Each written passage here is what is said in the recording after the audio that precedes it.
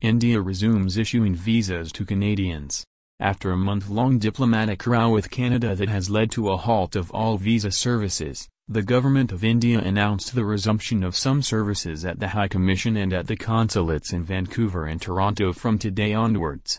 The announcement comes a day after India's envoy to Canada, Sanjay Kumar Verma, said in an interview that the situation was still not ideal to conduct normal diplomatic and consular functions.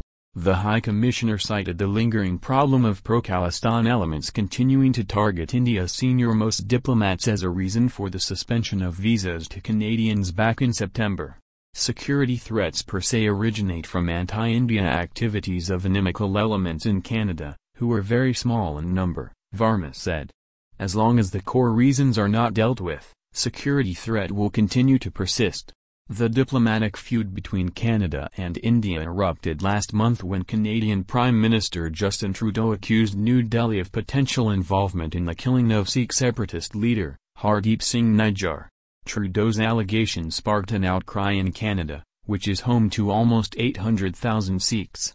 On September 25, Sikh groups operating in the country staged protests outside India's diplomatic missions.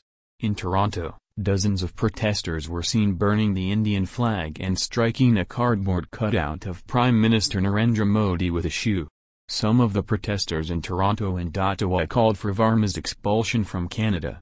In the aftermath of Trudeau's allegations against India, Canada expelled several diplomats, while India froze its visa services in Canada and asked Ottawa to withdraw dozens of diplomats posted in India to ensure parity in strength and rank. According to Indian High Commission in Ottawa, current decision to partially resume visa services for Canadian residents was made after a considered review of the security situation that takes into account some recent Canadian measures in this regard.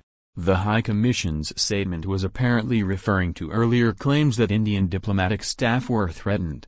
So far, issuance of only 4 categories of visas, entry, medical, business and conference, has been resumed.